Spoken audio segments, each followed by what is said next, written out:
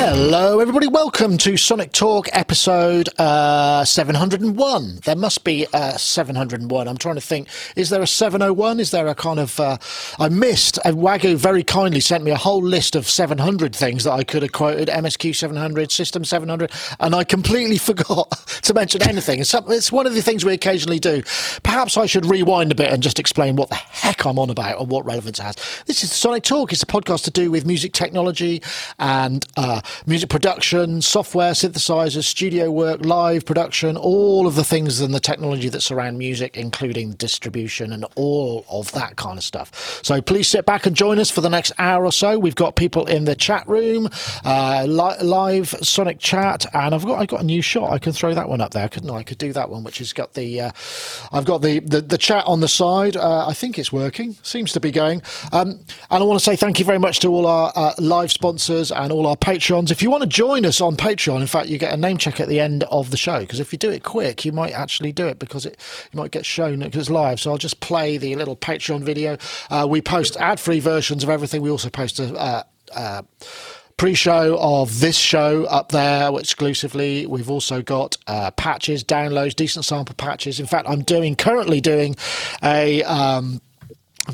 a review of the Roland Boutique JX08, which I'm really enjoying, actually. I've never heard a chorus so monstrously wide and impressive on any synthesizer ever. I mean, it probably helps I didn't actually have a JX8P back in the day, but it's a really impressive and huge sounding thing. So that'll be coming up soon. I've also, if you haven't seen it, we've also got our show that we did with... Yuhi. We've got Howard Scar, Victor Weimer, and Urs Heckman. Just published that today. It's a sort of sound designers chat, which is kind of interesting. And I've shot an interview with Andrew Huang yesterday, which will also be coming up. So plenty of stuff to look forward to. So thank you, everybody. If you like what you see, ring the bell, subscribe, do all of those things that you're supposed to do, and I'm supposed to remind you to do, being the host. So let's say hello to our friends. We haven't had him for a little while. We've got Mr. Dominic Hawkin, Mr. Wiggly, aka Mr. Wiggly, who's there in his studio where he's masterminding his own digital publishing strategy, as well as fabulous plugins, or a plugin. More to come, I'm sure. The Incinerator. One day. How are you, One day. Yeah, I'm very well, thank you. It hasn't been that long, 2 or 3 weeks or something, a couple of weeks maybe. But yeah, I've been busy programming. I don't want to talk about Macs too much. I just remembered this one thing I discovered with my Mac laptop, my new Mac laptop. I have the little plug to plug it into a second display, USB-C to my display. It charges the laptop. It's just incredible. When I plug the second monitor in, the second monitor charges the laptop, which is just one of those unique little things, little touches, which is great. I thought I must go down and fetch my, I better go down and fetch my charger. And I thought, hang on a minute, it's charging. How's that? And it's the USB-C cable that sends the video to the monitor that I've got, charging it in reverse, if you like. Interesting. Really sweet. I don't know why that popped into my head, but... no, that's the other thing I noticed. God, my laptop's not charging. It's not charging. What's wrong with it? But actually, what it says is you're not using the battery, so we're managing it for you. We're not going to let you charge it full. We'll keep it at the optimum amount so that it doesn't wear out too fast. Whatever next. Really, really I did watch the Yuhi thing this morning, though. I just noticed you pop up, and it's well worth a watch. So if you're watching this, it's very interesting on sound design and the way they approach it and stuff. So do go check that out, folks. It's excellent.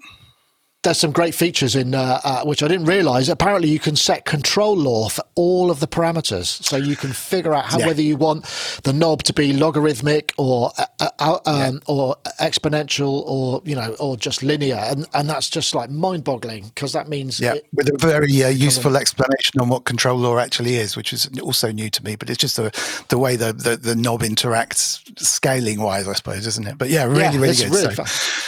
Well, yes, thank you for that extra plug. Yes, we will. And also we have Mr. Gaz Williams, who's over there in Bristol. Gaz Williams from, you may recognise him from such things as the 1010 Music Nano Box review, but also his own YouTube channel. And what else? Live stuff. Playing live. Live stuff. Yeah. Live, yeah. Yeah, I had a great gig at the weekend. Yeah, I'm really pleased. I'm really pleased. Yeah, I'm pleased with myself, if I'm allowed to be. I'm just gigging again. That was great gigging at the weekend. So it's just so nice after all of the terrible stuff we've been through. So to be out there playing is so joyful. And speaking of which, I am actually doing my first ever modular gig tonight, which I'm kind of nervous and excited about. But I'd just like to mention what that event is, if I may. It's called We All Play Synth, and it's a Bristol kind of group who've been putting on events sort of in a function room in a pub, but now they're taking it to the big stage, so to speak, and Lost Horizon, which is a pretty new venue that's opened in Bristol in the last few months, and decent venue, big PA and stage or whatnot. So that's going to be quite an interesting event. There's quite a lot of performers, mind, but free entry. Yeah, did you say 12? I think so, 11 or 12, yeah. So there's plenty of performers. So that's going to be tonight, free entry, but also they are open for anybody to come along and play, for the next show, to get your name on the list if you are interested in, doing live performance. I've posted the link to the chat just so that people can see where. Because what time are you on, Gaz? I don't know. I think I'm on last. Whoa! Well, I don't know. My name's at the bottom of the list, so I'm either I'm bottom of the list, but I'm assuming that's the running order rather than order of importance. Or first. But this is interesting to me because those of you who've followed my kind of Eurorack dabblings, or rather failings, this is going to be quite interesting. I have been working with another person with Mr. Steve Davis, actually. We're going to be doing some gigs together, and I'm really looking forward to that. So I spent a little bit of time with him and getting this jamming, communicative performing thing going on. I'm loving that. But so to actually play it on my own is going to be a bit strange. I much prefer to play with someone else. I'm a band sort of musician, really, as opposed to a solo performer. So I'm going to be kind of, it's going to be a bit experimental tonight, but I'm kind of interested in it. But just one big shout out to the maker of the case that I'm going to be using tonight for my modules. It's called Damaru, and they're available through Elevator Sound. An absolutely brilliant, lightweight but metal, aluminium, strong case. And I mention that because when I went to Steve's, I went on a train, and the gigs we're going to be doing, we're going to be going via train. And now that's not such a big deal for some people. But for me, gigging has always been lugging massive amounts of equipment, needing, big cars or vans or whatever. So to be able to go in a kind of standalone way to a gig on the train is like, I'm really excited about that. So, this Damaru case. I could bring that up. Let's just have a look. I think I've got that here. Hold on, I can put you in the... let me just get you in the right spot. Oh, sorry. I think we're double switching. Yeah, interesting. I need to scroll down, don't I? So, yeah. They're brilliant. Right, okay. That looks so nice. Strong and light, but also there's no branding on it, so it's very discreet, because for those of you who use Modular Grid, you get the rather embarrassing thing of it tells you when you've put all your modules together, it tells you how much all the modules cost, which is kind of nobody needs to be reminded of that stuff. Exactly. However, what's nice about this case is it's pretty discreet and it's pretty small. And I took it on the tube. I had to do about 3 different tube stops and stuff, and I felt really all right about it, as opposed to being overburdened with stuff. Man with modular case and beard. It's just like I can't. It's not on a train. No.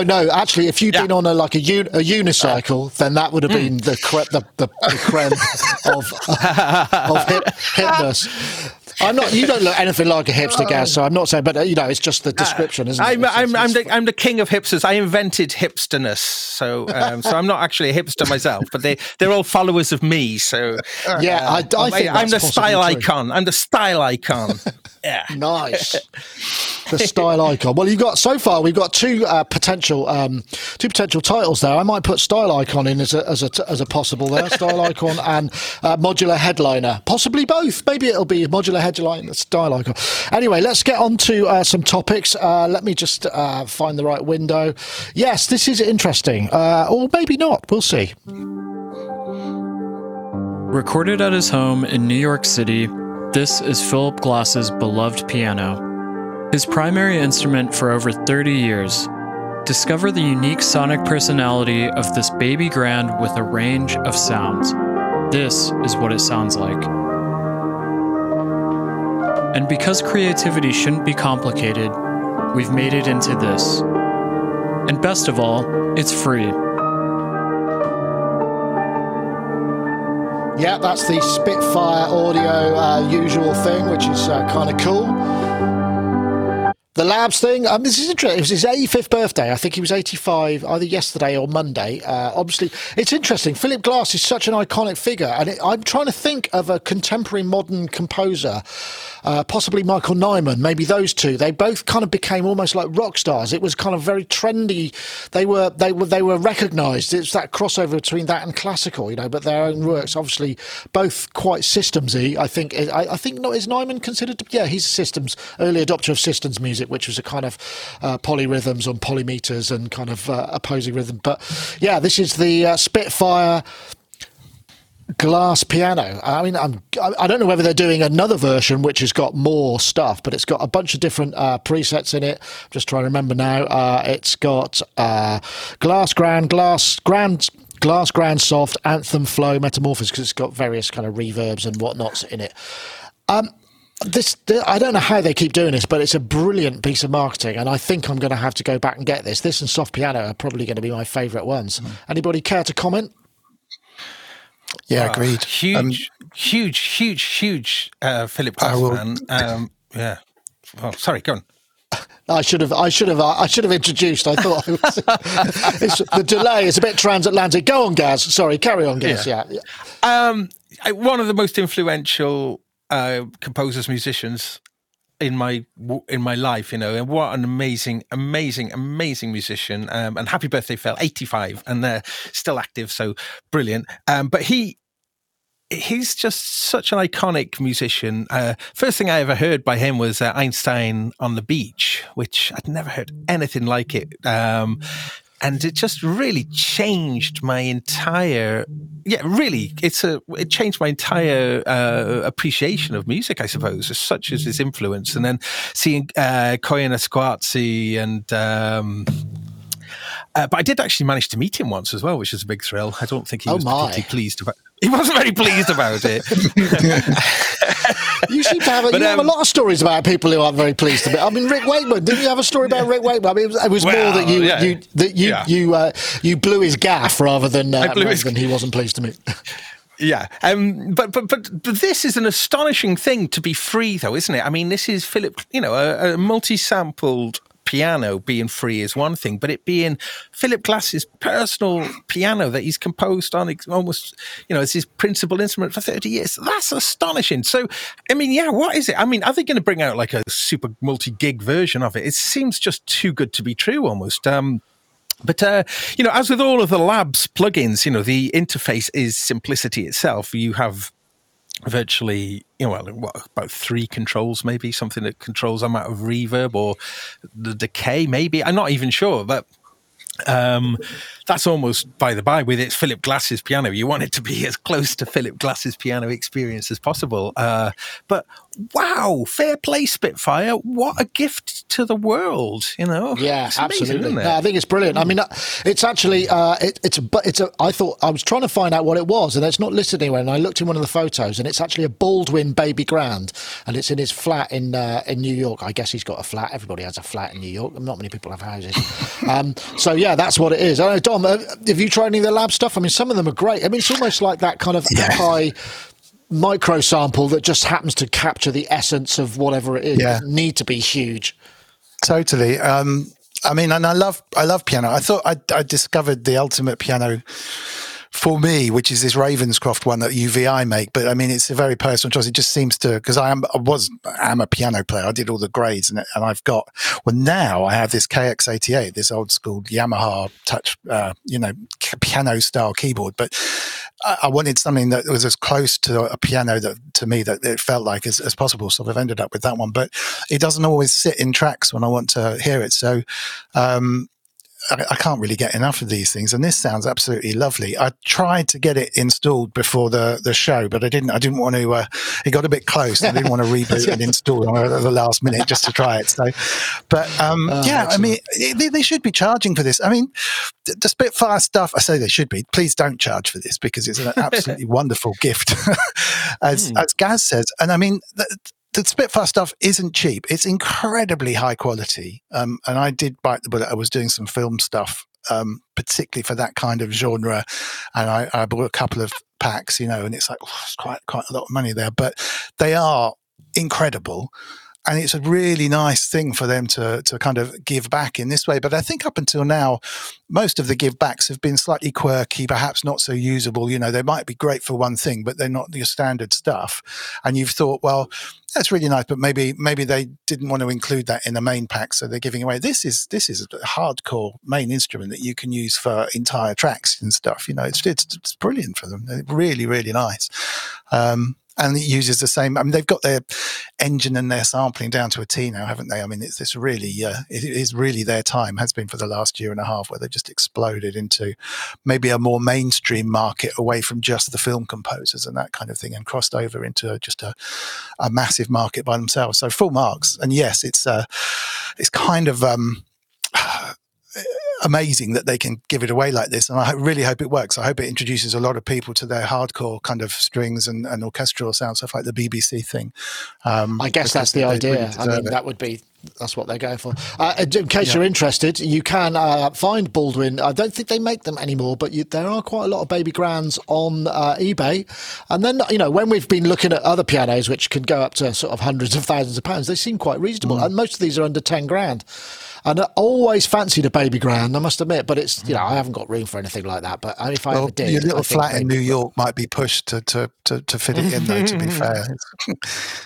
Yeah, I suppose so. I haven't got a little flat in New York. Maybe if I got one, then I'd have to get a baby grand. Or maybe if I got one, I'd probably be able to afford a baby grand. So, yeah, true. Maybe that's it. Okay, I'm just going to buck with tradition and bring in a message from our friends over at iZotope. I want to tell you about their subscriptions. iZotope Producers Club is a one-of-a-kind membership for producers ready to take their tracks to the next level. Once you join, you'll gain access to powerhouse iZotope plugins and a curated selection of tools from our partners, such as Melodyne from Celemony. Plus, as long as you're a member, you'll get every future update to the iZotope plugins in your membership for no extra cost. We'll also regularly serve you new curated content like exclusive inspiration-sparking sample packs and preset packs, and industry-leading training ranging from our own tutorials to vocal production lessons from the world-renowned Berklee Online, taught by Grammy-winning producer and engineer Prince Charles Alexander. With new content being added every month full of valuable production techniques, tips and tricks, and solutions to common production problems, becoming a member is an investment in your career that grows as you and your career do. For more information on iZotope Producers Club, head to iZotope.com. And once again, we thank iZotope for their continued sponsorship of the show. And if you remember, if you go to iZotope.com/Sonic Talk, there is, in fact, a special landing page where if you buy anything, you use the code SONIC10, that's Sonic and the number 10, you can save an extra 10% on everything else that they do. I mean, not subscriptions and not hardware, but all the other software products, which is very handy, and you can get some real bargains there. So once again, we thank them for their sponsorship. And I think we had looks like we've had a super sticker. Is that a super sticker or a super stat? Thanks, mate. Wagyu. That's very kind of you, dude. Right. So let's see. Oops, wrong button. That'll learn me. Go, you do it, Andy. If you press the super sticker button and then it'll go away. This, for those of you who wonder why, Andy is switching this live remotely, which is actually pretty cool. So I'm trying not to touch anything. Okay, so what's next for our topics? Let's have a look. Yeah. Well, of course. Just before this came out, sort of after our show last week, and this is the news of the Nano boxes, which are from 1010 Music, which me and Gaz actually reviewed, and a twos up. This is getting a bit meta because we're both remote and we're both doing a twos up remote that I'm playing. But these are the new. I won't play. It's great fun review. We've got the Lemon Drop, which is the yellow. I should have brought it over. I've got it. A tiny little thing, which is the size of a small K-oscillator. It's a granular 4-voice stereo instrument, which is actually seems to be the one that people are really gassing after, even though it's only got 4 voices, because it's that sort of access to granular synthesis. Whereas you, Gaz, you had the Fireball, which is the bright red one, which I think you've got in your hand there. Yeah, very vibrant. Vibrant. No! Oh! I think you could get two in I could even. But I mean, how small are they? It's obviously the price is the thing that's the kind of controversy about these things, because sadly they are a little bit more expensive than I think they perhaps intended them to be, and that's down to a whole bunch of things to do with like inflation and the chip shortage and various things like that. But I mean, the reason why I'm mentioning that is that the price is does seem. I mean, because what are they? I think are they $400? $399. I think they're about $339 maybe UK pounds. So $399 US. So yeah, they do seem expensive. I mean, we were a little bit kind of concerned that they might get a lot of flack, but actually they seem to have been quite well received, which is great. And the price, it's inflation, because what's happening is all these components that people have been sitting on, the shortages have meant that the bill of costs, which is the stuff that you use, the components, any increase in that, because typically the bill of costs is usually starts about 10% of the price. So on top of that, you've got your retailer commission. You've got any increase can really drastically affect the final price. And large companies who have a big range of products, who might say maybe loads of money on one of their flagship products, can afford to eat some of that loss on some of their smaller things just to keep people to their brand. Smaller companies like 1010 and various just can't do that, so they've had to pass it on, and but they seem to be pretty well received. Yeah, well, I mean, I think the thing is they do the size doesn't kind of the sound of them rather is belies the size. They sound like premium instruments, I think. The A to D's and quality. Really good quality, and there's a few quirks with the operation, but you do get around it really quickly, and it is they're both very capable machines. They are almost identical. They're identical other than the color physically, and but when you get into the operation of it, they're almost identical. There's only a handful of parameters that are specific to the granular. I mean, they really should. I think they should make the firmware interchangeable. I think that would be. Yeah. There's no reason why not, because it's unlikely you're going to buy two, but you might want to buy. You might want to try them both. Yeah. I mean, even if they sold the firmware you didn't have for like $50 or something, I think that wouldn't be unreasonable. No. So I mean, I do think. Going forward, though, perhaps this is indicative of what we are going to be seeing, prices in general going up, especially for digital synths. There's this rather funny situation that we've got into now, though, where for years and years and years, analog synths were prohibitively expensive because the chips weren't being made anymore. Now the chips are being made again, aren't they? Lots of chips like the SAM 3340, etc. And those chips haven't been affected by the chip shortage. So analog is cheaper now. It's which is great. There's the ebbs and flows of the complexities of the capitalist system is endless, or the commercial system is endlessly. Dom, are you something you'd be interested? I mean, it's interesting because many people, you could sort of think, well, I could run this sort of app on an iPad or a phone quite easily, I would think, with the juice we've got available now. Yep. Well, I'm a 1010 fan. Behind me, right there, switched off. That's the original 1010 Bitbox in my modular rack. And it's really good. I mean, it's a little older now, and they've released a kind of souped up version as a standalone desktop version, and now these. But that did have interchangeable firmware. So it's a sampler that I use it for, and it's a really good sampler. It reminds me of a kind of the ease of use of like an old S1000 or something, but the quality is really good. And I bought it really to play loops back, and I just wanted to sound exactly the same as what I recorded into it. I wanted it to come out like that. But you can do clever, use it for percussion and a standard sampler. It's very tactile. You can tap it and play and stuff. It's really, really good. But you can load firmware on there that turns it into an effects box, and you can load firmware on there that turns it into a synth. So they released 3 versions. So you can buy whichever one you want, but just like you say, you can load it up with the same firmware. Yeah, well, that's interesting. Surprising. Although the buttons won't correspond, if you see what I mean. And it really is. I mean, it's free if you want to, reconfigure it as an effects box or a synth, then that's absolutely fine. And they clearly hit on core design with really good A to Ds. It's an ARM processor now. I haven't taken the back off, so I don't know what they're using, but it's a really good core basis for running software on.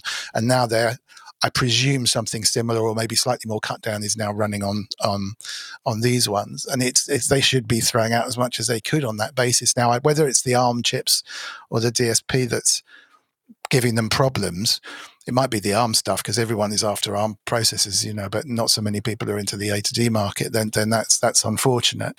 But you're right. I mean, I still have this kind of longing for something like that I can just load VSTs into. That I can just go, I just want to bang this VST and I want to take it on the road in my rack. I want to run. We've been close, haven't we? We've been close. We haven't got there yet. I'm sure there are bits, but it's not easy, and that must be not far away from that kind of a thing. Well, and you're right, it would be nice. The Raspberry Pi should be able to do that. Just about Windows. Yeah, it depends. It's not quite juicy enough. Implementation is interruptible. It's not, so it'll glitch slightly. It's not quite there, but they're there. It doesn't matter. But that kind of thing, you're right. If you could, $400 would be a no-brainer if they said, and you can run any of these 3 or 4 different synths. You can run Windows embedded on the Pi 4, I believe. Oh, okay. Okay. Which I don't know if that would make sense, but it might be worth looking at. I don't know whether that's designed for real-time audio processing or more for other stuff. I don't know, but anyway, I mean, they're out now. You can get them. I hope it's a big success for him, because as we know, the black box and the blue box, and we've reviewed those. They're really kind of really good. Gaz. Just a little thing on this. One thing that we were talking about in the review is who exactly would these be for? And I think there's lots of comments. People going, me, lots of people saying, oh, that's exactly what I'm looking for. So, something small, so there are people out there who are looking for more compact products, and don't maybe have an awful lot of space, or want to take things with them, or put them onto some sort of portable pedalboardy type situation. And I was kind of surprised how many people have actually reacted positively to the size and seen the size as a positive, rather than we were concerned that they were a bit small.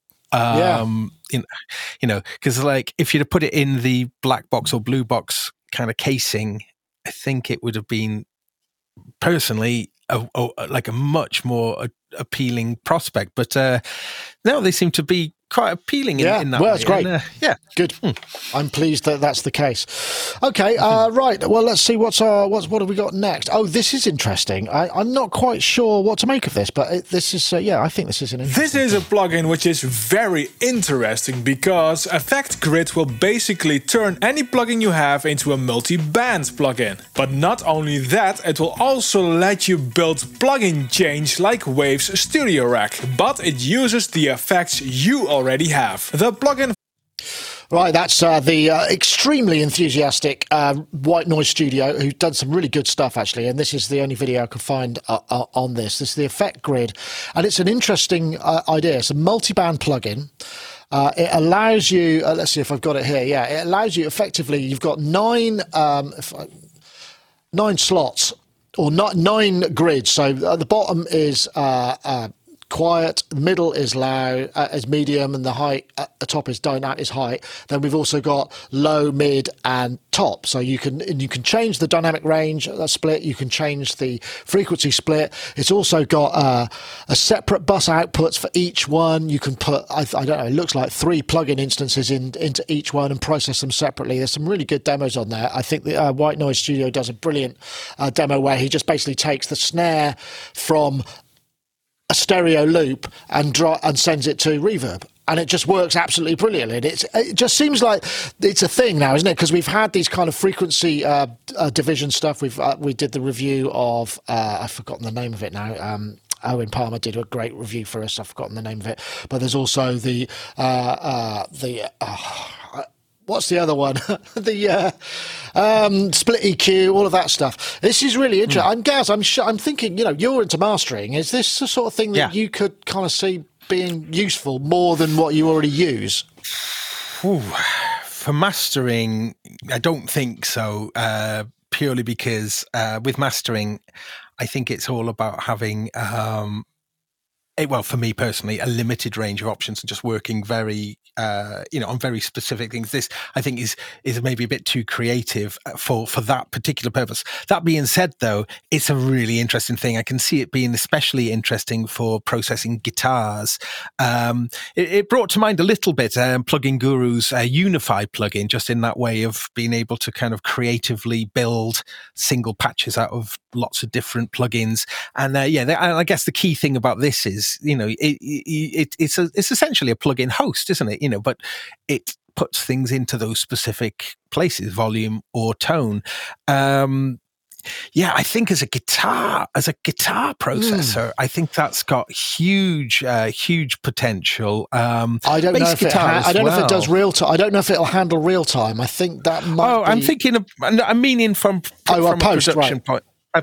In post, as a production thing, just for making a single guitar just enormous by having it doing all sorts of things across the whole frequency spread. Really interesting. And of course, something like this, if you've got however many plugins you've got, this just makes your plugin collection. Wow, it just makes it infinite, doesn't it? The amount of possibilities that you could have. Bass guitar, I think, that's another that could be really good for processing it, and just out of really tightening and boosting the low end. So you got really solid low end with, compressing it and that sort of thing. And then making the harmonics and the higher end of it, maybe with some panning and with some, and all sorts of things. Mid-side. Yeah, interesting. Yeah, really, really good. €45, 15-day free trial, VST, AU, and AX. I know, Dom. What do you think? I'm wondering about how you could calculate the latency, because can it calculate the latency of the latency inside itself? Because it's very meta. Yeah, that's the only thing I'd be concerned about is phase differences as you're playing with filters across a different thing. I mean, not tried it. Hopefully they've sorted that. Be very easy to check, and you can sort that stuff. But if you start putting a lot of different filters on there, then anything that introduces any form of latency, then you might end up with a bit of phasing trouble. But I mean, it's neat. You do the same trick frequency wise by just I've done it before. If you want to just add reverb to the top end of the snare, then you can just put it to 3 groups, have the same signal to 3 groups. Split the channels, split the channels, EQ. So this is, it's a nice, cool, easy way of doing it, but not leveled. You'd have to really mess around with your kind of noise gates and stuff to get the levels. So I can see it taking up loads of time and going around in circles and not getting anywhere if you start fiddling with it on everything as a creative kind of rabbit hole. But particularly with loops as well, you can use the level to pull out like a little snare here, or that's a really nice one. But I can also see myself saving some sort of presets in there. So, putting the de-esser in only on the loud points, perhaps, of a vocal, and making sure that the reverb isn't on the bottom end. I just want it on the middle and the top, and that kind of stuff. I can see it kind of working quite nicely as a starting point, as a tool. But like I say, I'd be a little bit concerned as to latency and everything. But if they've got that fixed, it's a really neat idea. to combine the two like that. So I'm liking this, and it's cost effective. And €45 is very reasonable. So if anyone wants to check it out, Effect Grid. The only thing that White Noise guy said was there was a little bit of he had a couple of issues with crashing, but I think it's an early version. Maybe not. Maybe he was overloading it. I don't know, and I don't know what DAW he was using it in. But overall, I think he was very impressed with it. Okay, right. Well, I think we'll probably just have a quick word from our friend. Well, as we've Yuhi, this is one that they want to tell you about I'm going to tell you about the Metaphorium. There seemed to be a lot. I just did a voiceover on the video for this section. I haven't actually done an ad for them or anything. just check. This is Yuhi Metaphorium, a 220 plus strong sound bank for Hive 2.1 that has been custom crafted over a period of 2 years by Howard Scar, Victor Weimer and also Urs Heckman himself. The bank was originally commissioned as a custom set for composer Johnny Kilmack for the projects he had coming up, including a secret film. That film turned out to be The Matrix Resurrections. As Urs Heckman was one of the patch designers, features were added to Hive 2.1 to allow the creation of the new bank. Pretty cool. The soundbank is available via yuhi.com, priced at €39. Use the URL bit.ly/talkmeta. And like I said, we've also just published we did a talk with Urs, Howard Scar, and Victor Weimer, who were the three sound designers behind that sound pack. And there's a patch flip video that I did. Thank you very much to them for their support. Okay, what's next on the list? Gosh, oh yeah, who doesn't love a massive reverb? I certainly do. This is the Seinvibes Hollow. Seinvibes actually, they're like one of the sort of DSP superstar kind of gang. You know, they've done some great stuff for. They've done some great stuff for the Korg range for their little DSP on board. They've also did the effects algorithms in Dreadbox Typhon. And this is just a massive hollow reverb. I think it's 24 delay lines, 32 filters, and a feedback matrix with as many as 256 connections. Interestingly, they're using the Mtron Mark II in this. They can all sound a bit the same, these kind of massive reverbs. There's some really nice thinner versions and sort of, I don't know. Am I just out of step? Are we starting to go back to like no reverb or very short reverbs? I don't know, guys. Are you going to be using massive reverbs in your modular gig tonight? No, not a little bit, but not big massive reverbs. Well, it's quite a big. I don't know. But I mean, like that. You were saying though that a lot of these reverbs sound the same, and when I heard that, I thought, wow, that doesn't sound like any reverb I've heard before. Yeah. So I think this has got a very unique tone to it, and you know, it's one of those wonderful things, isn't it? Those kind of reverbs. So you can put like a Casio VL tone or a stylophone or something into a reverb like that, and it just sounds beautiful and monumental. I know, that's the thing, isn't it? Yeah. Kills a lot of time in a composition as well. How much is this? This is quite affordable as well, isn't it? Oh, gosh, it's, let me see, $39. I mean, most of their stuff is. I mean, they do sell sort of custom oscillators and effects algorithms for the Minilog and the Monolog, you know, the stuff that has the little DSP stuff in it, yeah. So, I mean, like, you know, Valhalla and Eventide, you know, with the Black Hole, you know, they've kind of really owned this thing. So, and have been incredibly popular. So I'm guessing that this is going to be really popular too. Beautiful for ambient kind of things. Beyond ambient, I'm not particularly sure what else you'd use these things for. But to be honest, there is one of those things, isn't there? Just bathing in the beauty of these things. It's just not. It's like it's for your own private enjoyment, isn't it? You can just kind of noodle away and just lose yourself in the zone. Nobody ever has to hear it. It's just for you, you know. And who wouldn't want to spend? I mean, $39 on something that, you know, that just gives you pleasure is really not very much to spend. Brain massage. 39 quid for a brain massage. Yeah, well, that'll do. I don't know. Dom, I'm not sure how you feel about massive long reverbs. You sound like the sort of person who, you write songs and stuff. You haven't got time to wait for the reverb tail to end before you get to the bridge. Exactly. Well, I don't know. I mean, couple the free piano from what's the faces. With that, you've got a really good Spitfire. Yeah, sorry, a really good team. But yeah, I mean, I think we really, really ripped into Bloom reverbs last time they were mentioned, but Ty was on, so he kind of inspired, stoked the fire a little bit. But this does sound nice, and I agree with Gaz. It does sound a little bit different. I'm not sure if I like it yet, but it does sound different. It has a different texture there. And to be honest, I think there's a difference in if you're producing particularly pop dance stuff these days, then it's all about everything in your face, not Bloom reverbs like that. But if you're playing live, ambient, modulary kind of, just 2 or 3 sound sources, clearly something like this can make the simplest of synth bongs sound beautiful, and fill a big gap. And I think that's where the difference is. I mean, when you're doing sleep music and stuff, this stuff's all over there. And Adaptive Herb was my weapon of choice then, but it's huge. Ooh, wow, okay. Kind of top draw. hog. Yeah, but I mean, that's what got me into it. It was a huge processor hog, and it sounds amazing. But there wasn't so much around then that did this kind of thing at a reasonable price. And with this stuff that's around now, then you can really, it makes people use less sound sources, which I think is a good thing. You realize how you can get where you're applying the Kanye West. If you saw that thing that I did with Federico Vinda, no more than 5 things. If one of those things is a massive reverb, then you got it. You got to drop it to 3.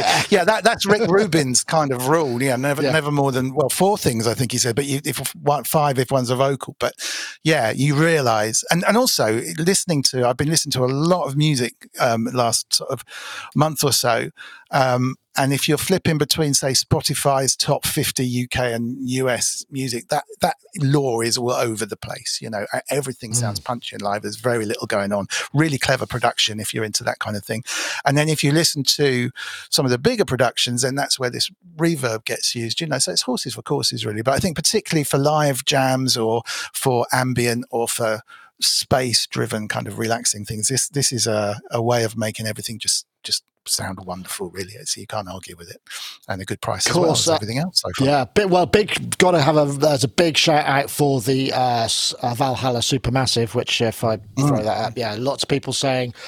Got to mention that because that's free, of course, and probably more reverb than anybody ever needs anyway. It's a denser sort of sound. It's not quite as sculptable, but I mean, it's easy enough to sort of EQ the send or EQ the return. But anyway, well, what would be interesting is combining it with the matrix that you've just seen, and put the denser stuff on the top end and the lighter stuff on the bottom end, triggered by a project. You could have multiple instances across the whole. Wow! You've got a piano, a reverb for free. You've got the matrix for whatever it was, and this for $49. You've spent less than $100 on something that's probably going to blow your headphones apart by the time you pan it. Yeah, imagine. You could have like 18, what's that, 3 9s are 20. You have 27 instances of Supermassive or Sine Vibes Hollow on one instance of the effects grid. I wonder how messy that could sound. And all you have to put in is like one very small... Just go... Yeah, that's it. Ding.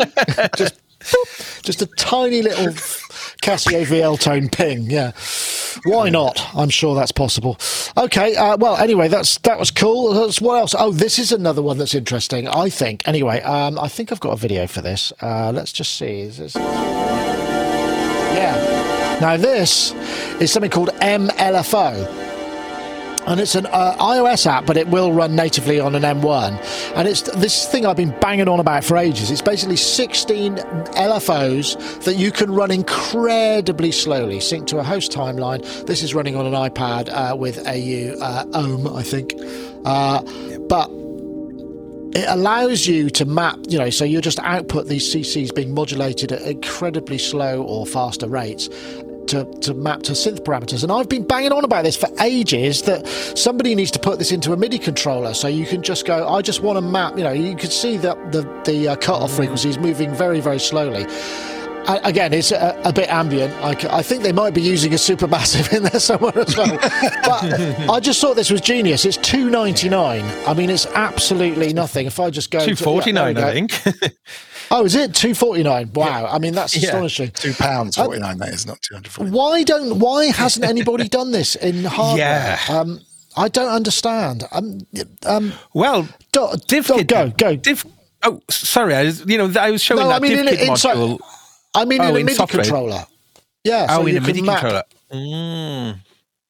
Because I just want. If you just had an LFO, you just go make it as slow or as fast as is feasible, and map it to a controller and spit it out a port. I mean, it wouldn't be terribly difficult. And this is what they've done, the LFO. This is by a guy called Achilles Soulas. I don't know if I got his name right, but it sounded like I did. But yeah, I don't know. This would be cool. I can imagine you on your iPad, Gaz. I mean, maybe if you're doing a kind of hooking up to your modular, very interesting. Yeah, and I mean, maybe. the platform AUM is so brilliant, and it's still pretty unique. I'm not sure if that'll run on an M1, but AUM as this way of building, kind of complex performing, a performable platform is so amazing. And then putting in these 16 MIDI LFOs, it's a beautiful platform for this to kind of coexist within. People have been asking for something like this in Ableton Live for years, just sort of independent LFOs. I think it does do them. Yeah, no, there are definitely things in Ableton Live now, and it's certainly since 10, 11 actually, isn't it? They put there are things that you could just map an LFO and you can just map it to particular parameters. Right. I don't know how, but it's part of the kind of the building blocks. I think that what I like about this, I mean, the other thing that this does is you can re-trigger them on note ins, and you can assign the notes so you can have them kind of firing off or starting. It just looks like a kind of cool thing. Obviously, Dom, this sounds like the thing that you needed when you were doing your sleep app stuff. Yeah. Because, I mean, that very slow language changing, which is totally.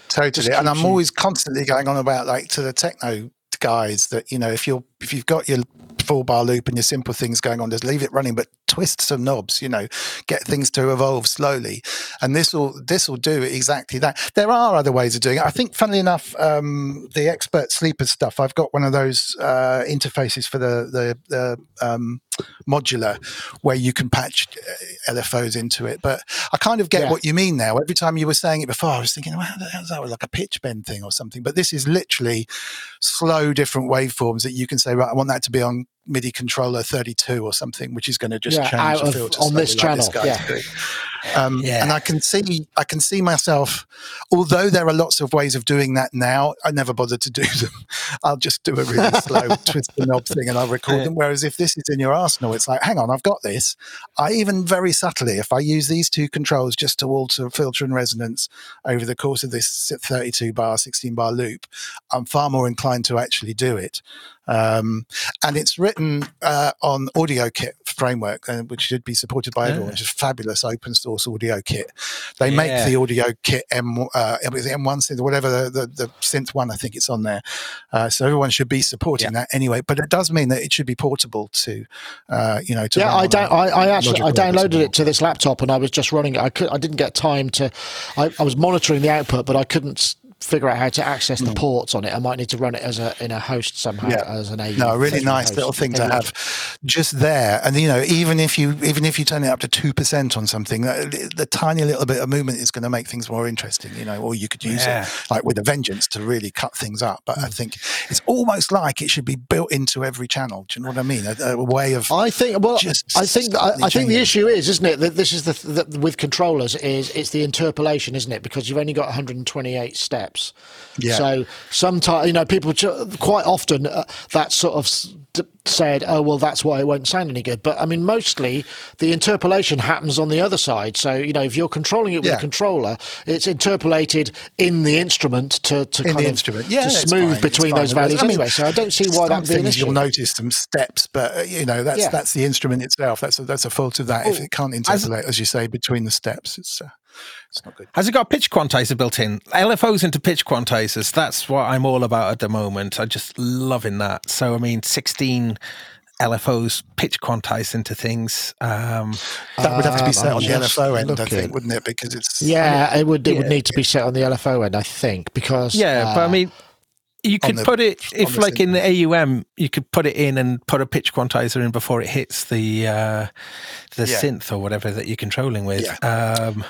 It doesn't look like it on this. Okay. But that though, LFOs into pitch quantizers, I know lots of people have been doing that for years. I'm quite new to that, and it's just, I just love it. I'm going to be doing loads of that in my show tonight. So I can just, so there are some good sort of note filters. Are you using Pamela's new workout for that? Because that's what a lot of people seem to use.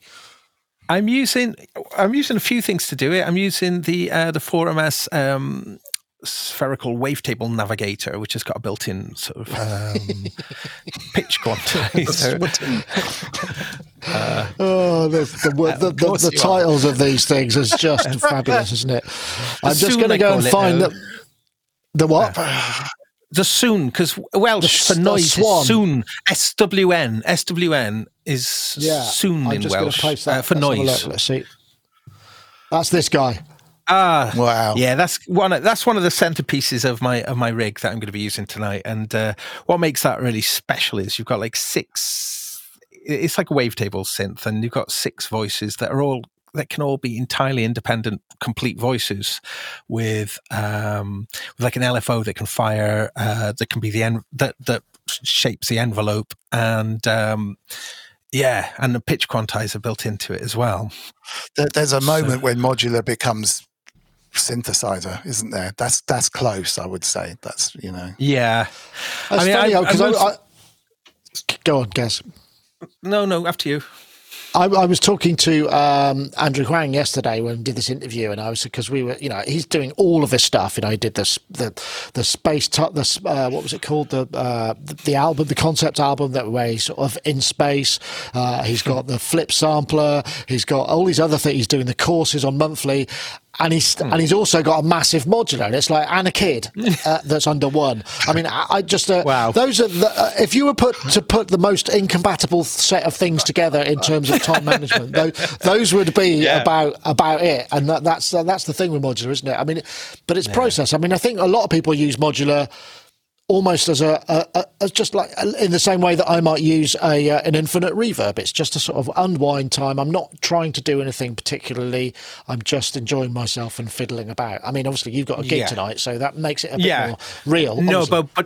but that's what it's been. Exactly what you said is what it's been like for me mostly now, to actually take it and sort of do that in front of people. Sort of really just kind of change things up a little bit. Thankfully, it's only a 15-minute slot, so my scope for kind of boring the pants off everyone is sort of limited by time. So you can see how far those pants you can bore off in 15 minutes. How many people can you get to fall? How long does it take to get people to fall asleep? But only in a 15-minute window. That would be challenging. But designing, I would venture that what I would do is take the effects grid, 27 instances of Supermassive, and 1 sine ping. Yeah. Yeah. That'll do it. Exactly. I was just 15-minute long tail. If your big deal is LFOs into pitch quantizers, mine is PWM modulated at audio rates, which is new to me. So you can get some really cool funny you should say that. Wow, look at him go. I'm so glad that Dom's here. He's keeping me on track. So this has been on the in the topic list for a while. I'm going to play this now, but this, my friends, I think is how one runs a modular company, and shows people how good your stuff is. This is AJH Synth. They do a patch of the week. And this one, they just do, what they've done is they've basically taken PWM and run it at audio rates. And it's has a very unique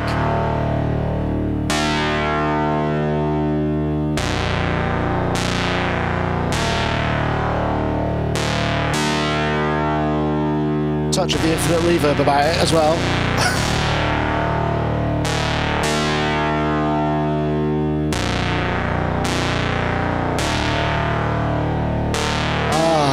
Sorry, I was getting lost. I was doing that thing. So basically, this was using the AJH synth modules, which do sound fantastic. In fact, I know quite a lot of people have used them to sort of build before more of the hardware Minimogs were kind of available. They would make their own Minimoog out of the AJH synth stuff. And Alan is he's a total synth nerd, lovely guy, and really into the details. And I just thought this was such a brilliant idea. And they've done it really well. And for me, it's like, well, if I was making modular, that's what if somebody said, what shall we do to market our stuff? I'd say, do what they do. Just do these really compelling demos and showing just how great the stuff is. But yes, Dom, you said that you were keen on trying this out. Partly because of that video, actually. And honestly, I know that was smooth, but I'd forgotten that was why I triggered it. It was when I was watching this, and it was like, oh, that's a really good idea. So I was off kind of this morning, just kind of patching things in. It never even occurred to me. It's crazy. That's one of the beautiful examples of modular, where you pretty much, unless you're plugging inputs to outputs, or you can't really blow anything up. So you can drive these things in a way that you wouldn't normally patch on a normal synthesizer. It's like, that is a genius idea. Because obviously you're well known for your love of PWM, but it makes single oscillator synths kind of move if you're just patching it to the envelope or to the LFO. But audio rate driving is really superb, and you can look at the way the waveform changes, and it's like, oh, that's nuts, So yes, yeah. And then I got lost down the rabbit hole of this guy, who I didn't really know that much about. But not only does he make these great videos that you can just go off, there's a lot of them on there, and there's a lot of product on there. So, you're not left wanting when you find his site, look at those things, and then see the quality and the sound of these things that they're putting together. He's been around a long time, hasn't he? And I don't think he's making the videos, but but the guy behind AJH, there's a great library of stuff there. Really good. So I was lost, and I'd actually got so lost I'd completely forgotten that's what triggered my newfound love of audio rate driven PWM. But that's a whole new synthesis type of working that's new to me. So brilliant, thank you for that. Well, you're welcome. One other thing that I did, just while, as an aside, before I come to you guys, the JX8P does not have PWM. I couldn't believe it. It's got very limited waveforms, but still can sound really good. But I did find if you take two square waves and then you sync them and then you modulate the pitch of one very slightly, you can get sort of simulated PWM. It's not the same thing though, Gaz. PWM featuring in your synthesis bag of goodies? Not massively, because I think in a way when I started doing the kind of modular thing, initially I was thinking it was much more building things fundamentally, like doing this kind of stuff. But actually what I've tried to sort of build is more of a kind of, I don't want to say a groove box, but I can do basses, chords, and all that kind of stuff. And so I'm actually using more kind of modules which are complete synth voices, and so more about the music effects and well, that's fine. Nothing wrong with that. No, but yeah, I've heard music's quite popular.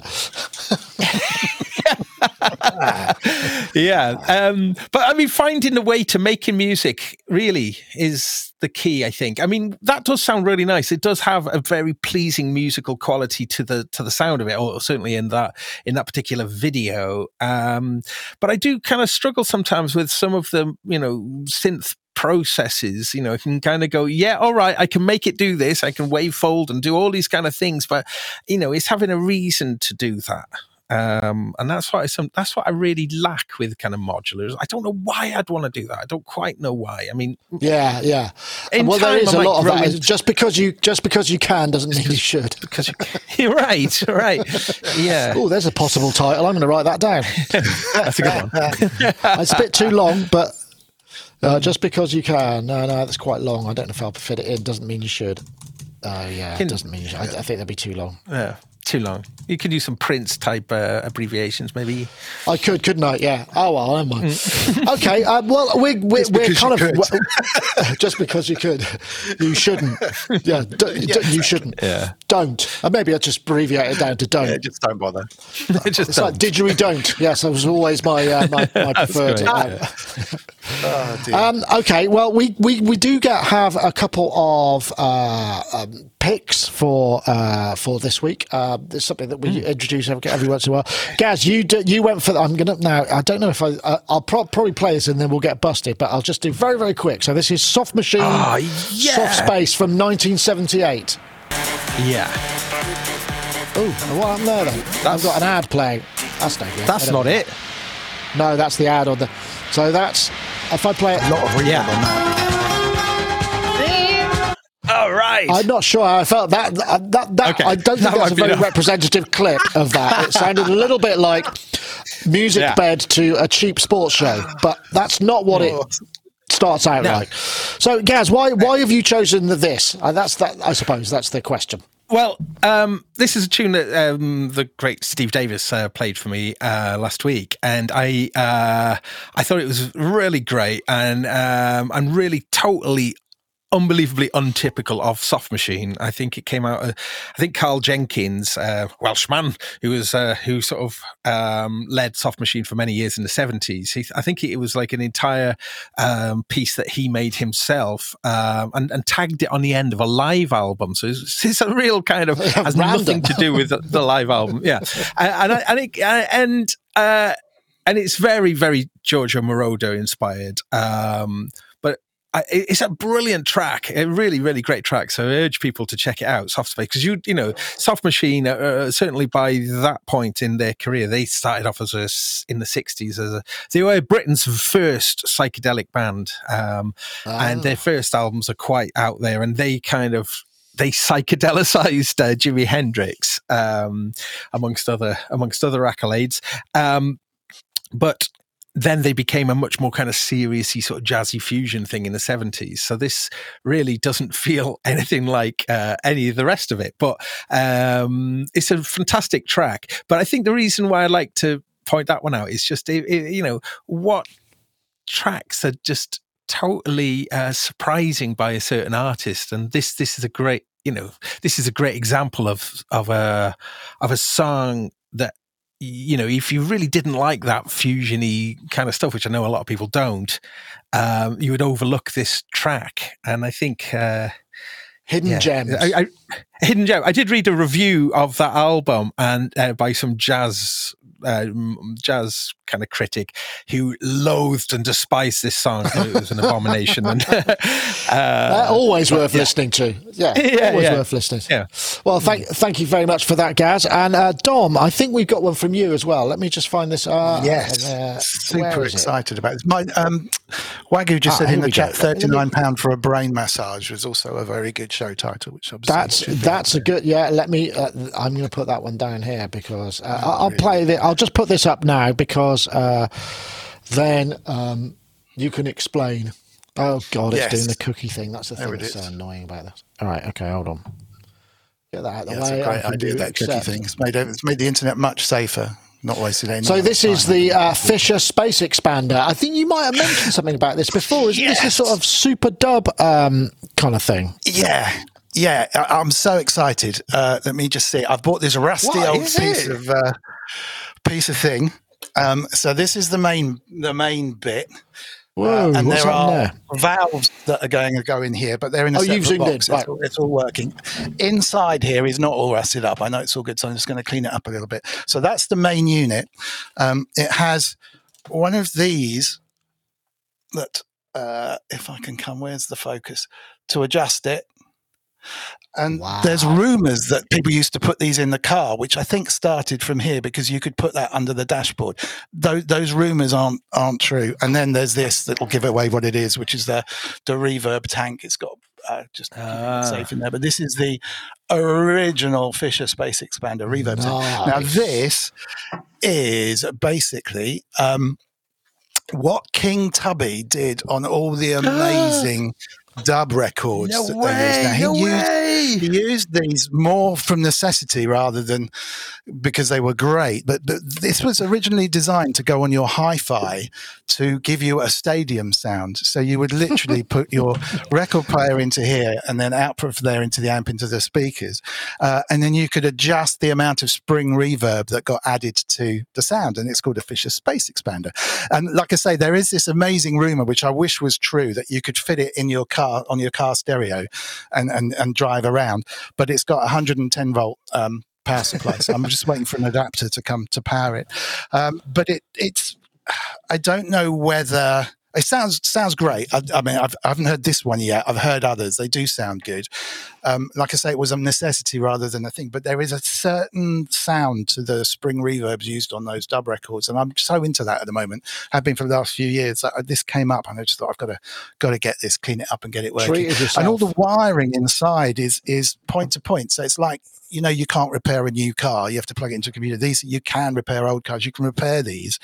So I might turn it into a plug-in, and, you know, it's easy to repair if anything's gone down. And the valve circuitry on the preamp will make it just sound interesting. And yeah, so I'm really excited. That kind of stuff really floats my boat. So yes. Excellent. Well, I'm very happy for you that you got that. It does look. Is it missing a few valves? Because it looks like it's got. They're in a box. They came with them. They didn't want to ship it with the valves in situ. So there's a separate box that I've got backstage there with it all in. But it just looks like the sort of thing that you'd find in a sort of a Second World War plane wreck, you know, on some desert island somewhere. Yeah. I mean, it's it's Fisher. He became a very successful guy. He is it Avon Fisher? He invented hi-fi to a large degree. I think he designed the world's first transistorized amplifier and went on. I mean, he was a multi-millionaire. He sold Avon Fisher Hall is a very, I think it's been renamed now, but it's a very prestigious hall that you can play in America that's just been renamed the David Geffen Hall, I think. So this guy, I mean, he sold his company for like £30 million in the 60s. And he did a lot of work on radio in the war, I think. But yeah, he wasn't just a loopy kind of guy who thought, wouldn't it be great if we all had spring reverbs on our hi-fis? He went on to really, really massive things. So yeah, amazing. Nice. Once you start digging into this stuff. I'm pleased to hear that. Well, I've got a pick as well, which just happened to come up. Let me see if I just hit you there. Then this is the starter. I mean, it's not what you'd call high tech. It's a 25 quid class compliant USB audio interface with mine's slightly different actually. Mine's got a headphone input, a mic input, a headset input. But what's interesting is the output has got either line out or USB or SPDIF on optical for 25 quid. And you can plug this into a phone, you can plug it into kind of pretty much anything, and it just kind of works. And I just thought, that's cool. I mean, I'm sure people will figure out, maybe you could use it as a Raspberry Pi. There's just it's like a utilitarian, super cheap. I mean, I'm not saying it sounds great, but it sounds better than probably a bunch of other things. So that's my pick of the week. As you can tell, perhaps I was struggling a little bit for one, but there we go. Hey. So, I think we must be at the end of the show. So I want to say thank you to everybody for joining us. Thanks to all the chatties, all the people in the Discord over there, and Discord, the IRC, the YouTube, and the Facebook, and the Twitch, all of that stuff. Thank you very much for joining us. Thanks for all those people that popped in a little bit of extra love into the super comments. And if you joined our Patreon, your name will come up at the end. But Dom, thank you so much for joining us. It's been a pleasure. Have you got a show this week? What's happening on your show on Sunday? A Sunday show with Jim Glue, talking about all things musical. It was some really good stuff, actually. We had Synth Dog on last Sunday, which is well worth a look. He writes those amazing manuals. Really good insight into the way his mind works. But yeah, Jim Glue, who's in the chat at the moment, is coming on. We're just going to talk about how to make music and just do some funky things. So please come and join me. Mr. Wiggly YouTube channel, 7 p.m. on Sunday, UK time. Absolutely. And I suppose, Gaz, you won't be actually doing your show tonight because you're actually doing a show, a real show. So that is Lost Horizon from 7 p.m. tonight, Bristol. Free entry. We all play synths. If you can't make it tonight, but it is something that you are interested in maybe coming to or even performing in, there's a Facebook group. And if you're, relatively local or wherever you are, so if you can make it, come along. But if that sort of thing doesn't float your boat, I'm playing with my surf band Rumbelows on Saturday, which is like, the stark opposite, I guess, is the really raw instrumental guitar surf music at the Harbourside, and that's a free show Saturday in Bristol. So come along with a vengeance for the gigs. Nice. Yeah. Nice. So yeah, brilliant. Definitely try and stream your gig on the phone tonight, though, if you can get anyone to do it, because there's loads of people in the chat asking to, even if it's a dodgy phone stream, it'd be great to see it. Oh no! Well, yeah. Okay, we'll see. I'd like to. We'll try. I'll try. Lee might be coming along, so if Lee's in the chat room, maybe he could help out. Cool. Lee Kemp. But yeah, brilliant. Cool. Okay, well, that's it for this week. Thank you very much, everybody, for watching. Thanks to our sponsors and all of you lot out there for showing, and all our Patreon supporters are much appreciated. So, without further ado, we'll say goodbye. Thank you very much for watching. I'll do a quick 4-up. We'll see you all. Take care. Woo-hoo. See you next time. Bye.